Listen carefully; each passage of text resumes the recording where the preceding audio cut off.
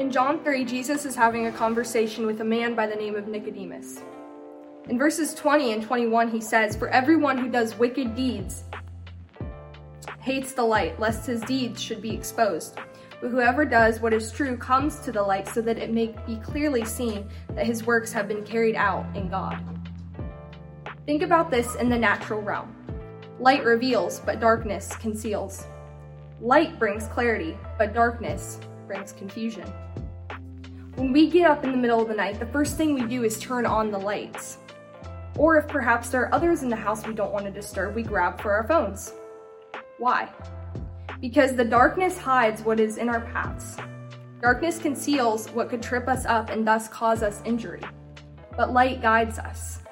Light brings clarity. It is a revealing source. The same is also true for our relationship with God. Many people will not have a relationship with God because in comparison with Him, they are not truly good as the world had convinced them to believe. In the presence of God, it is when we realize that our own righteousness in comparison with His is as of filthy rags. It's when we spend time with Him that He sheds light on the deepest, darkest parts of our hearts, on hidden sins and shortcomings that we'd rather not see. But it is important that we have a relationship with God for this very reason. We need this revealing light. We need to be aware of those issues in our lives that can be stumbling blocks to us.